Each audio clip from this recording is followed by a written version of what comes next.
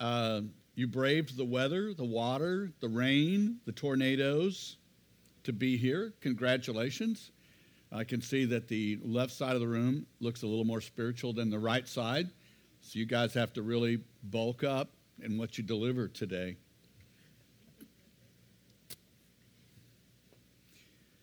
Today I'm moving in a bit of a new direction, and I want to talk about our dependence. This doesn't mean your offspring below 18 years old. This really has to do with the nature of being dependent, the opposite of being independent. We are a nation that values our independence above most other things. We are a nation that looks at independence as worth all that it might cost. And in general, human beings don't like to be dependent. We don't like it. We don't like somebody else to have that kind of control. And we're looking at this in the context of a reality that I'm going to call the already not yet. This is the already not yet, typically of the kingdom. We will get to that language a little further. But I want us to do a little exercise here in the room. So let's see. We'll start with volunteers being the entire front row. Very good. All right. Yes, you need to stand. For those of you listening, we are going to create something. Let's see. On the far right, we're going to put Jeff right here. Jeff is going to represent the fall of man.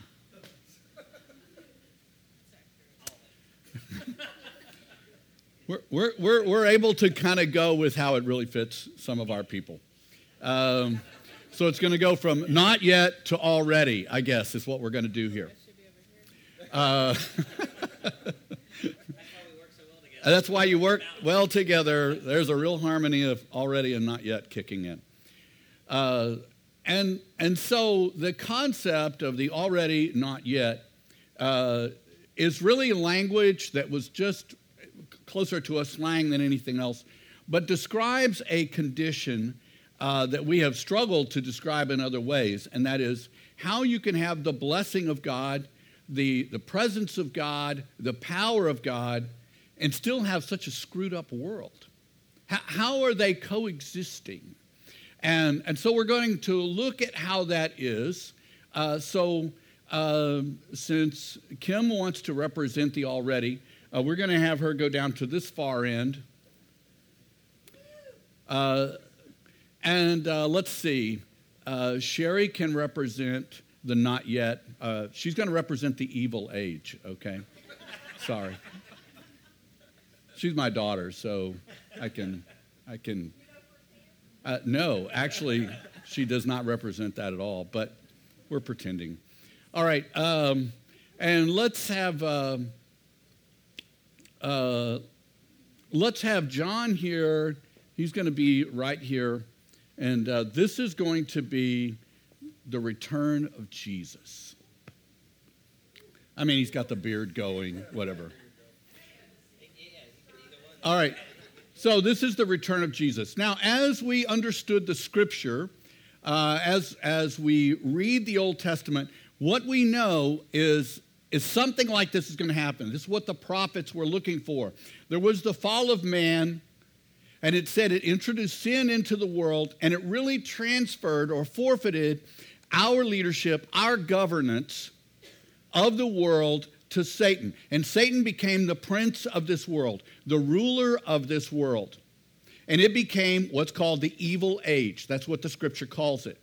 All right, so what happens is the evil age is running until there is a Messiah, a Savior, the one who can change everything. And when the Messiah comes, the evil age is going to be finished. Bam, just like that. And then this is going to be the age to come. That's what it's called in the Scripture, the age to come. And it's represented by language like no more death, no more crying, no more tears. All this everything awesome. You won't be fat. You won't lose any more hair. I don't know. It'll be great. All right, so here we've got bad, good. Right here is the demarcation line. Does everybody get that? Good, bad. So if you're listening, we just got a line in front of the church, and everything from Jeff, the fall of man, all the way over to the second coming is the bad age. And Sherry represents this area. Growl or something, do something that makes this cool. All right. So Kimmy is not growling. She's saying, we love you, and Sherry is growling, and that's kind of how it's set up. So this is the picture. This is the picture, okay? Now, imagine this issue. Imagine this problem. Jesus does this thing that we can actually see it in Scripture when you look backwards. You know how that is? The 20/20 vision is backwards. We can see it in the Scripture, but Jesus does this. He comes into the world before that time. He enters the world and he brings the power of this age right here, of the Kim age. No more crying, no more death, no more tears, no more pain, no more suffering. And he begins to reveal the power of just such a kingdom. He reveals that that kingdom is indeed real. Number two, that kingdom is a kingdom that he has the power from that kingdom. He demonstrated over and over again. Did he come to heal all the sick? No, he didn't heal all the sick. Did he come to raise all the dead? No, you didn't see him in the cemeteries pulling people out of the graves. What you saw is he came to reveal that he is from there and that he has the power to overcome this age. He has the power to do it. He has the power to overcome the power of the evil age. And what he does, the language used, is he invades the evil age. And the demons that he cast out of the man said it this way: what do you have to do with us, Jesus? It is not yet our time. You see, the demon knew it wasn't time. This is a timeline. And it wasn't time for the demon to get cast out. And he knew it. He says, why are you here? What do you have to do with us? We know who you are. You are the Son of God, and it is not yet time. And Jesus like, we are the gods of time, dude. You're busted. So he casts the demon out. All right, so here's the deal. Where I'm standing is at the evil age. Yes. It is. Still is. We still have death, crying, pain, corruption, anger, hurt, all that. Where I'm standing between these two, is it the age to come? Yes. These two ages have been overlapped. And so Kimmy's power began here. Jesus brought his power and what he does, and then he inaugurated a people to do the things he did. And he says, you do what I do. And someday I'm going to return and I will finish it. So in between these two, what you see up there, the Christian community, that is the age of the already and the not yet. Why? Because the kingdom has already come. Why? Because the kingdom is not yet complete. Does that make sense? This is the world we live in. We live in a world that's characterized by the power and the reality of both. Thank you, guys.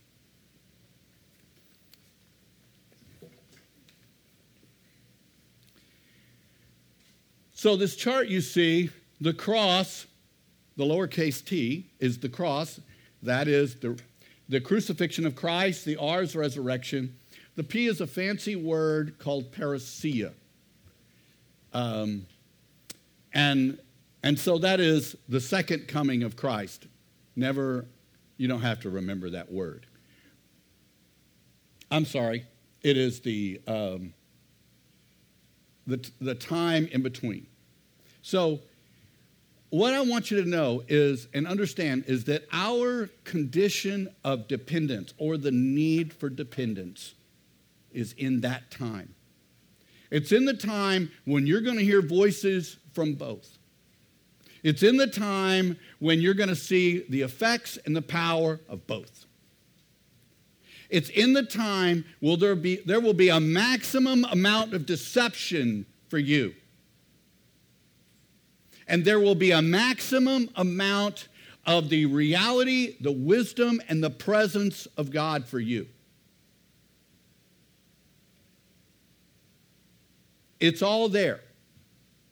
You see, our desire to be independent in this season is our doom. Our desire for a set of rules, God give me a set of rules that I can follow so I can be on my own.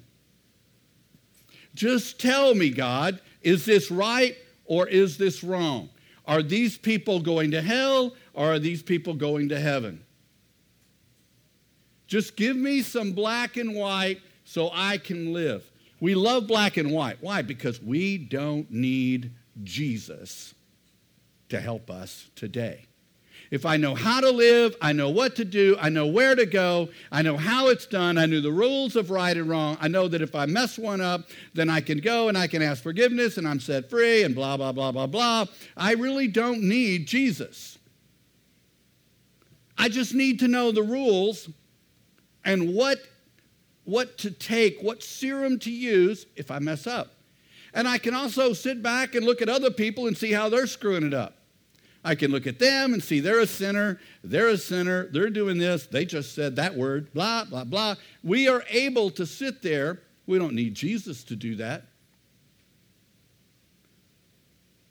We feel like we have a grasp of right and wrong. We know right and wrong. It's why we can see a Twitter or a Facebook post that riles us up, and we don't have to check it out. We don't have to see the other side. All we have to know is, they killed someone. How can that be right?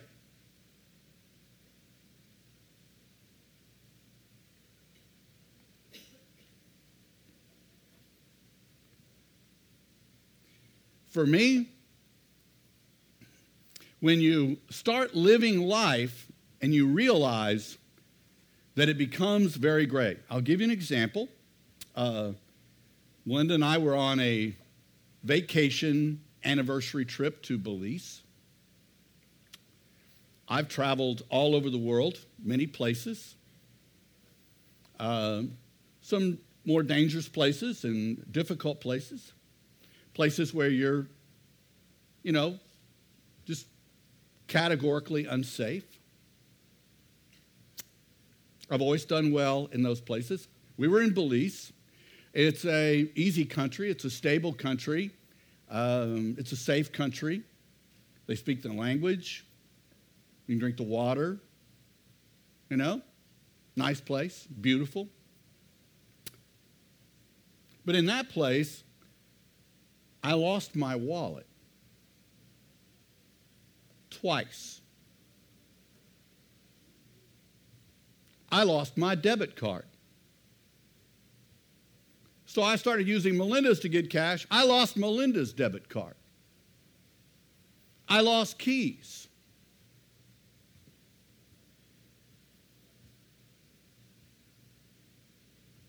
At this point, to Melinda's credit, she never looked at me like,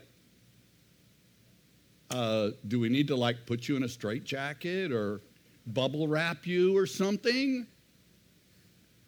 I was running out of things to lose.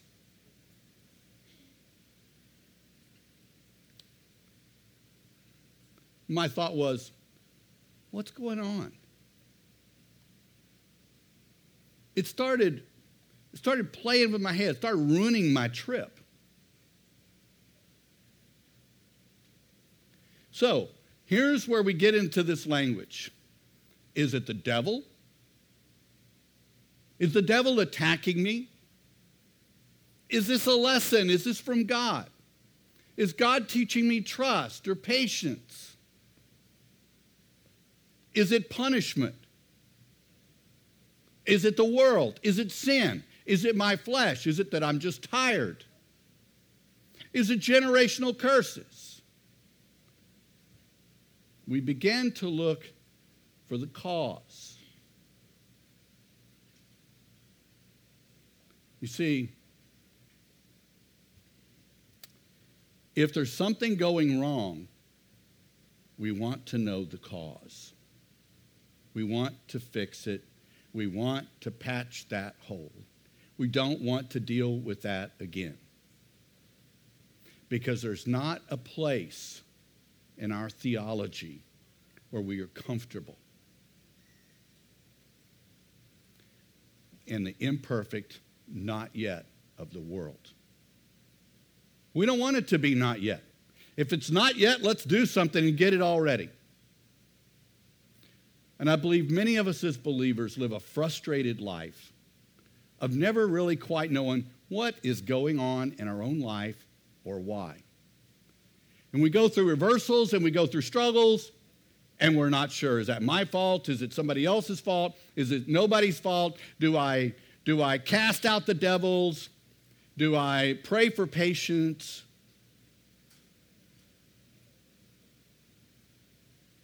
I'm going to give you the answer of what to do.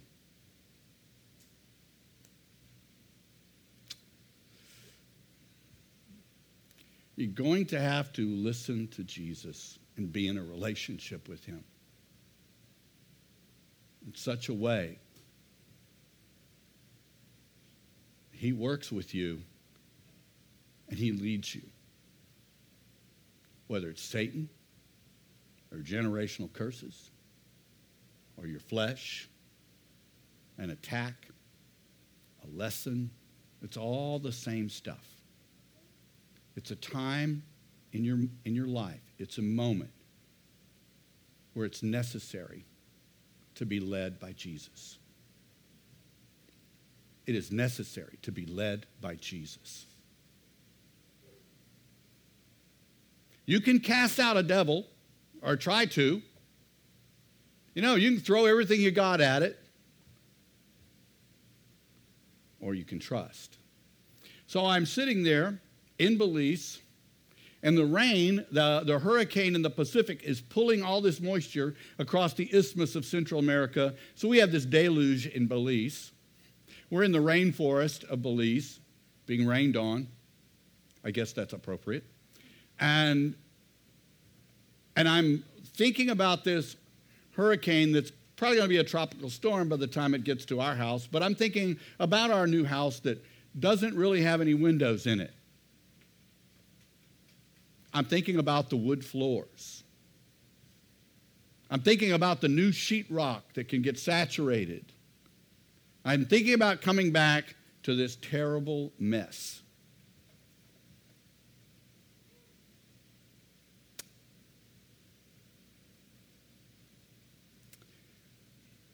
So what do I do? Well, you do the same thing you do when you lose your wallet. You do the same thing you do when you get a speeding ticket. You do the same thing you do when you make a mistake or when somebody else makes a mistake. You depend on Jesus. Instead of reveling in our independence, we need to push into dependence. In the scripture, there's 3 ways that we can look at this already, in addition to the already not yet. It talks about it alludes to, it doesn't use this exact language, the presence of the future. You see, that was where Kim is now breaking in to this evil age. The presence of the future, the already and the not yet, the enacted, inaugurated eschatology. I know you'll all love that one. And then the last one is living between the times. What these all say is this is a powerful time of dependence. And in this place of dependence, you will be powerful, you will be fruitful, and you will be filled. Why? Because the kingdom has come. Because the kingdom is available to you and I. Because the presence of Jesus by his Holy Spirit is real. And it's for you and I in this time. The song that was playing just before this, "You were made for such a time as this," becomes the real mantra of the church. You were made for just such a time. We can look at this as being ambiguous. We can look at it as being difficult. But what it really is it's a time when we depend on Jesus to lead us in the places of power and darkness and deception. And we will not lose. Definition of dependence. I have two here. They're both out of dictionaries. The state of needing something or someone else for support or help, etc. The second one, the state of relying on or being controlled by someone else or something else. You see, we don't like that. We don't like that. We don't want that. And we think, if anything, the Scripture should be setting us free. But what the Scripture does is it really demands, if you're going to walk successfully in the already not yet of the kingdom, that you will need to depend on Jesus Christ and his Holy Spirit. That's the bottom line. Or you're going to wander, you're going to flounder, you're going to doubt, you're going to build lots of rules to try to make it all work. But at the end of the day, you're going to find your rules won't work. They won't rescue you. They won't satisfy you. They won't give you a confidence in your life. So you'll add another rule. You see, we need to get comfortable needing and relying and being controlled by Jesus. We need to be comfortable being controlled by Jesus. We need to be comfortable with this expansion and his limitations of our attitudes and our heart.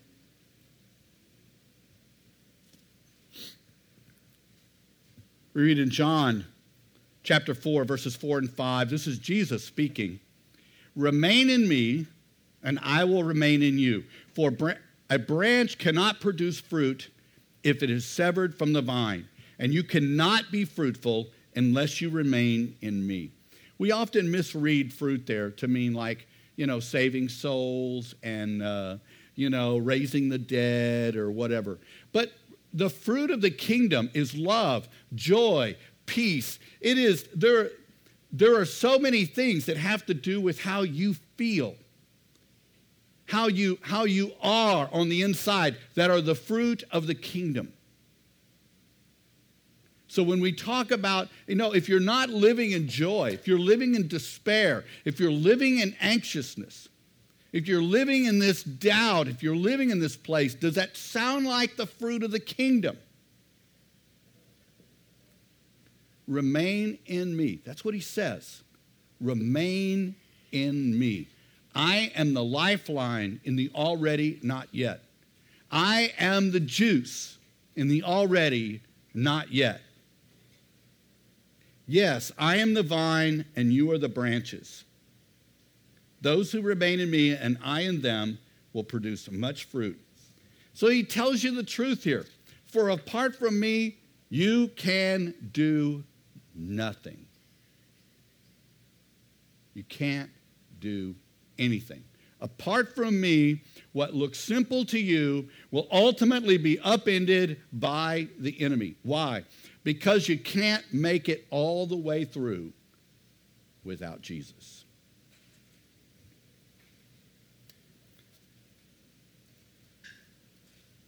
When Jesus was leaving the earth, when he came back after being resurrected, it says that he was here for 40 days. Do you know what he taught them about for that 40 days? The kingdom of God. That's what he taught them about. And then when he leaves, he sends them. He's going to send them out to be who and what he is in the world. But he says, before you go, wait. And my Father will send you the Holy Spirit. And it will empower you. It will live in you. And it will be what you can depend on in all the places you will go.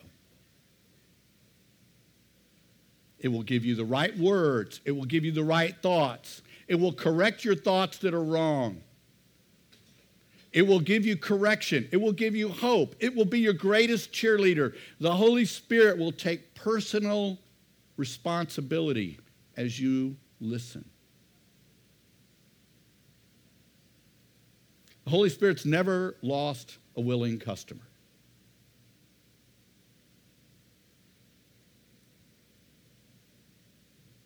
When that Spirit comes to dwell in us, the light of the kingdom, the already.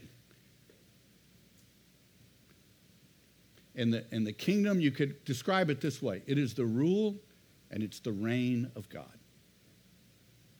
And once the rule and the reign of God is resident in us, we become vessels of that. 2 Corinthians 4, 7 and 8. We now have this light shining in our hearts, but we ourselves are like fragile clay jars containing this great treasure. This makes it clear that our great power is from God, not from ourselves. We are pressed on every side by troubles, but we are not crushed. We are perplexed, but not driven to despair. We are hunted down, but never abandoned by God. We get knocked down, but we are not destroyed. Through suffering, our bodies continue to share in the death of Jesus so that the life of Jesus may be seen in our bodies. Do you see the already not yet here? We have this light in us, and it's great, but it's in this fragile jar of clay. But you can see that it looks amazing because people can look at us as just an average jar of clay and know, well, that didn't come from him.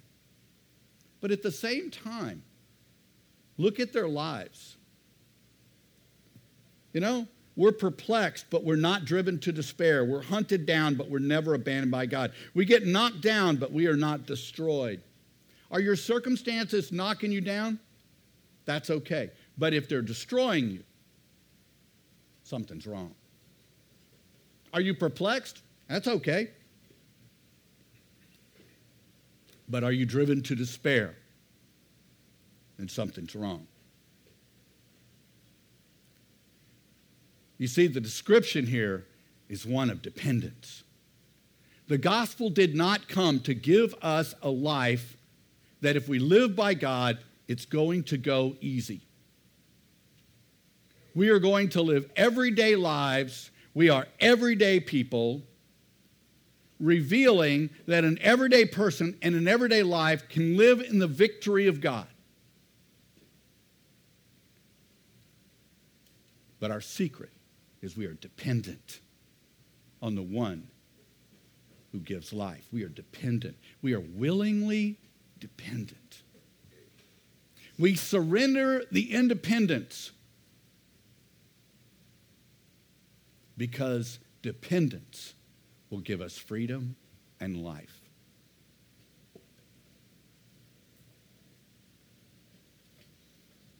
It changes everything. When our ministry, when our value, when all these things become rooted in our dependence, not in our gifts, not in our abilities, not in our ability to speak, our ability to pray for the sick, none of that is the real thing. The real thing is that we are dependent on Jesus.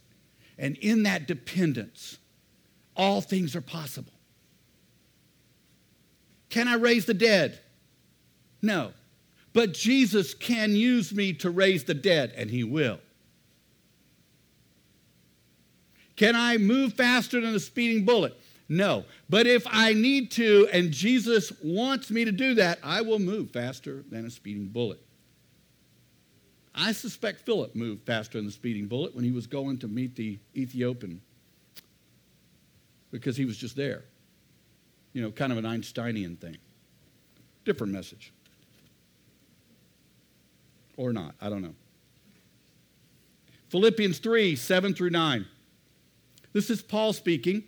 And before he says this, he talks about this litany of all his accomplishments and his zeal and his religious skill and how successful he has been in all these things. And then he comes back with the reality that none of that will do what dependence will. I once thought these things were valuable, but I now consider them worthless because of what Christ has done. Yes, everything else is worthless when compared to the infinite value of knowing Christ Jesus my Lord. For his sake, I have discarded everything else, counting it all as garbage so that I could gain Christ. When we hold on to other things, we're eliminating space for Jesus. What Paul is saying is, I'm cleaning it all out. Anything of value, I'm going to compare it to Jesus. I'm going to make that comparison, and then I'm going to make a decision. And I am going to be a person completely dependent on Jesus. Paul's success was not in his gifting, not his ability to speak or write, not even hear God, not in the miracles that he took part in, but his success, his legacy, his heritage, is that he was dependent on Jesus.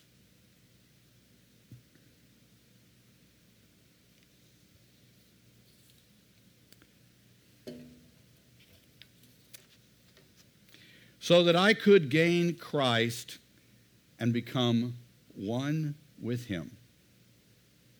I no longer count on my own righteousness through obeying the law. Rather, I become righteous through faith in Jesus.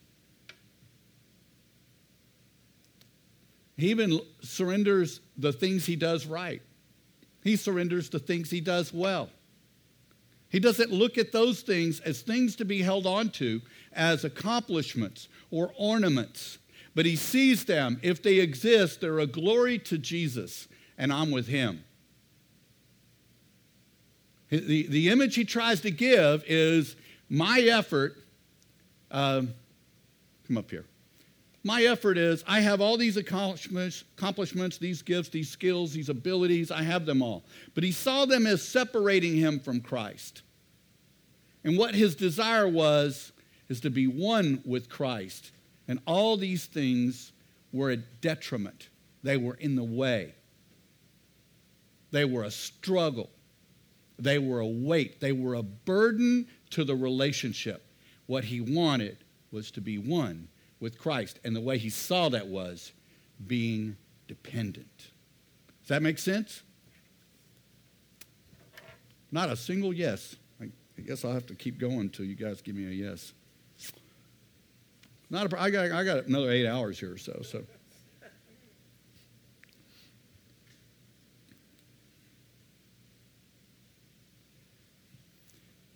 I am amazed at what a dependence in Jesus can do in all circumstances of life. You know, I was struggling with losing everything, and there were some other things that didn't go well that were troubling me. And I felt like Jesus really challenged me to trust him. He challenged me, why don't you trust me with your house? Why don't you do that? And this last Sunday, I'm sitting right here during the message, great message, and I look out here and I see the rain blowing horizontally like this from the north. That would go directly into the windows of my living room and office. Did I say it would go directly into my living room and office? And I sat there, and my compulsion in the moment was, you got to go. You got to go take care of business. I mean, this is comes under like an emergency kind of thing, doesn't it? Your house is being flooded. That's a justifiable reason to go. And then I got this image that Jesus gave me in Belize, where it's kind of this dome over the house. And I felt like he chided me, like, are we still having this conversation, Bill? Are we still going down this road? Is you think that is my voice? I don't think it's his voice. I don't think his voice is saying, be afraid for your house. Run out of the church and go over to the house. I don't think that's his voice.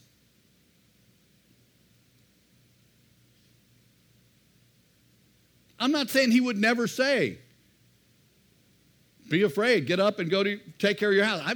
I'm saying listening to Jesus, being in relationship, answers the question. What is the question? The question is whatever he gives the answer to is the answer. That's the answer to the question. It's not black and white. It's the answer in the moment. It's called dependence. And I sat there and I thought, nope, that's not his voice. His voice is telling me, pay attention, this message is good for you. And it was. And I decided I'm walking it out. So after I got out of church, I went to lunch with my family. And after that, we went to the house, not our house, but our apartment. We hung out. I never did go to the house. I didn't think there was a reason to. And on Monday morning, I got up and I went over to the house. A little bit of water, tiny bit, just the floor was a little bit wet. I mean, like get a couple of paper towels and get the water up. That's all that was there. I don't know, that probably hit while I was panicking about ready to run out of the building. I don't know. I'm kidding. I don't necessarily believe that. I'm saying we let circumstances rob our joy. We let circumstances bring us anxiousness. We let circumstances treat us brutally. Because we're not living in the dependence on Jesus. We feel like if it's going wrong, if it's difficult, if you're losing your wallet over and over, you probably need a button on your pocket. But other than that, by the way, I got my wallet back both times and canceled the debit cards, both of them. And, and I have an amazing wife who said, don't worry about it. Philippians 4:11 and on. This is Paul speaking. I'm not saying this because I am in need, for I have learned to be content, whatever the circumstances. Do you hear that? I have learned to be content, whatever the circumstances. I want you to hear a couple of things here. I want you to see that the presence of Jesus allows us to be content in all circumstances. That's number one. Number two, I want you to see this is a learned condition. Do you understand what I mean by that? It's a learned condition. So, I would love for it to be, Jesus, give me that contentment thing in all circumstances. Bam! And there I am. And I'm just really super content. Somebody runs over my dog or something. I'm really content. I'm just living content. I look like Bob Marley or something. But the truth is, we learn contentment. We learn it by choosing to trust Jesus, to depend on him. Not on our rights, not on our money, not on our job, not on our intelligence, our skill, but we learn to depend on Jesus in all circumstances. When your wallet is gone, you probably need to depend on Jesus.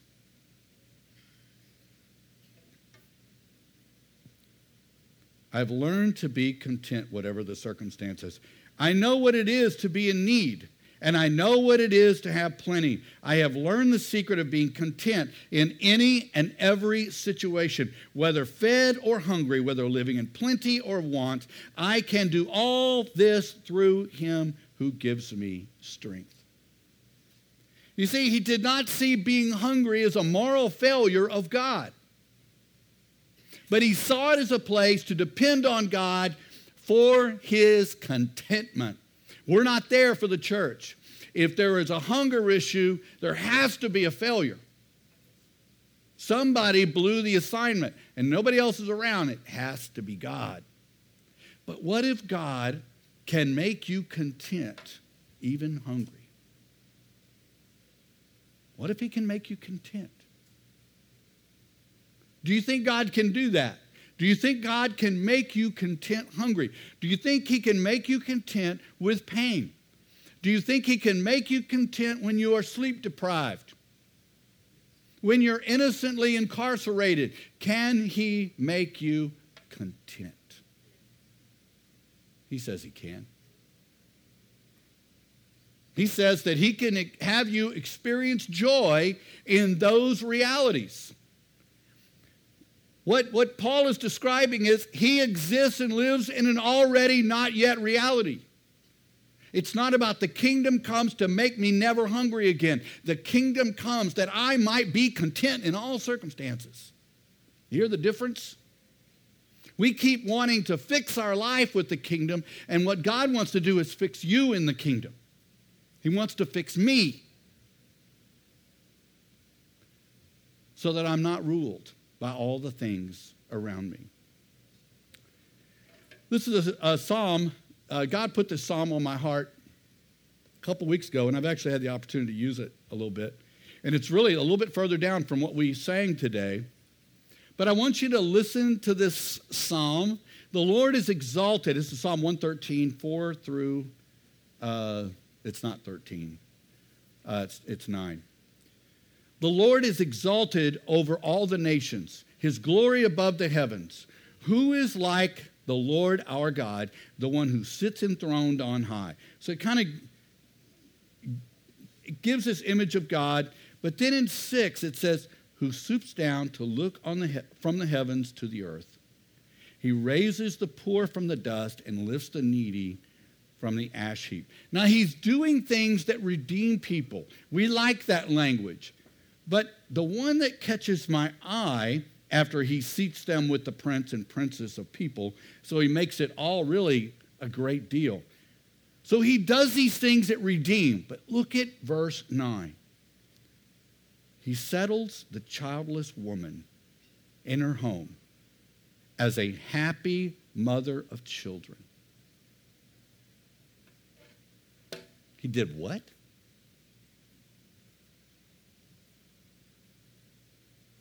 How did he do that?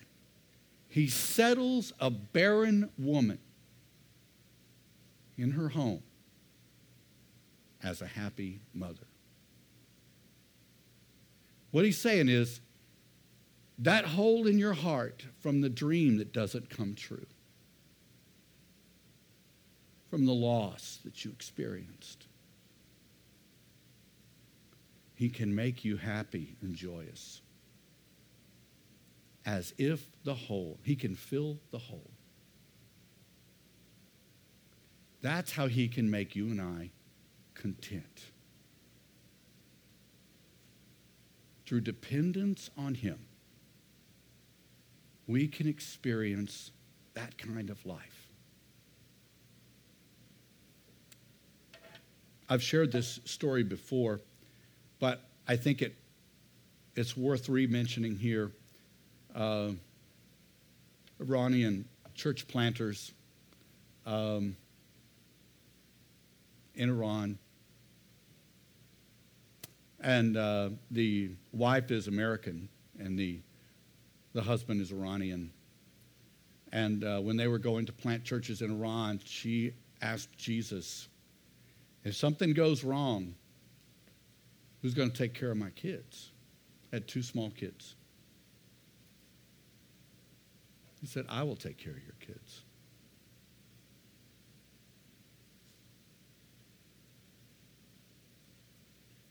What does that mean, huh?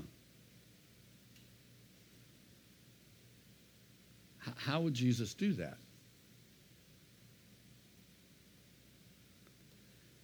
So he got arrested, and they raided their home, and she got arrested. What she told her kids to do: go into Mama's bedroom and sit on the bed. Jesus will take care of you. And they took her to jail. What she says is it was probably the most powerful worship experience of her life, being in a cement jail, worshiping Jesus. You see, she was able to be content in all circumstances. She depended on Jesus, and it set her free. With her husband, they lied to him. They told him they had killed his wife. And he rejoiced that she finished her race well. Who talks like that? And then he prayed for the guard to be healed. The guard had a physical problem, and the guard was healed. Who does that? People who walk in a dependence to Jesus.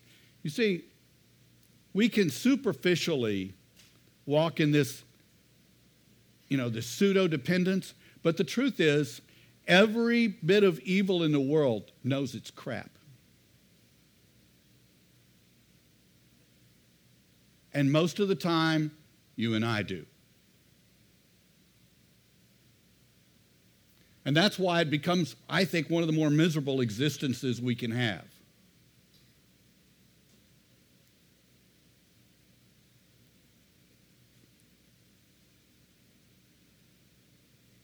How much are you willing to depend on him? I mean, really. When it comes to your children, your life, your food, your family, your future, your marriage. How much are you willing to depend on him?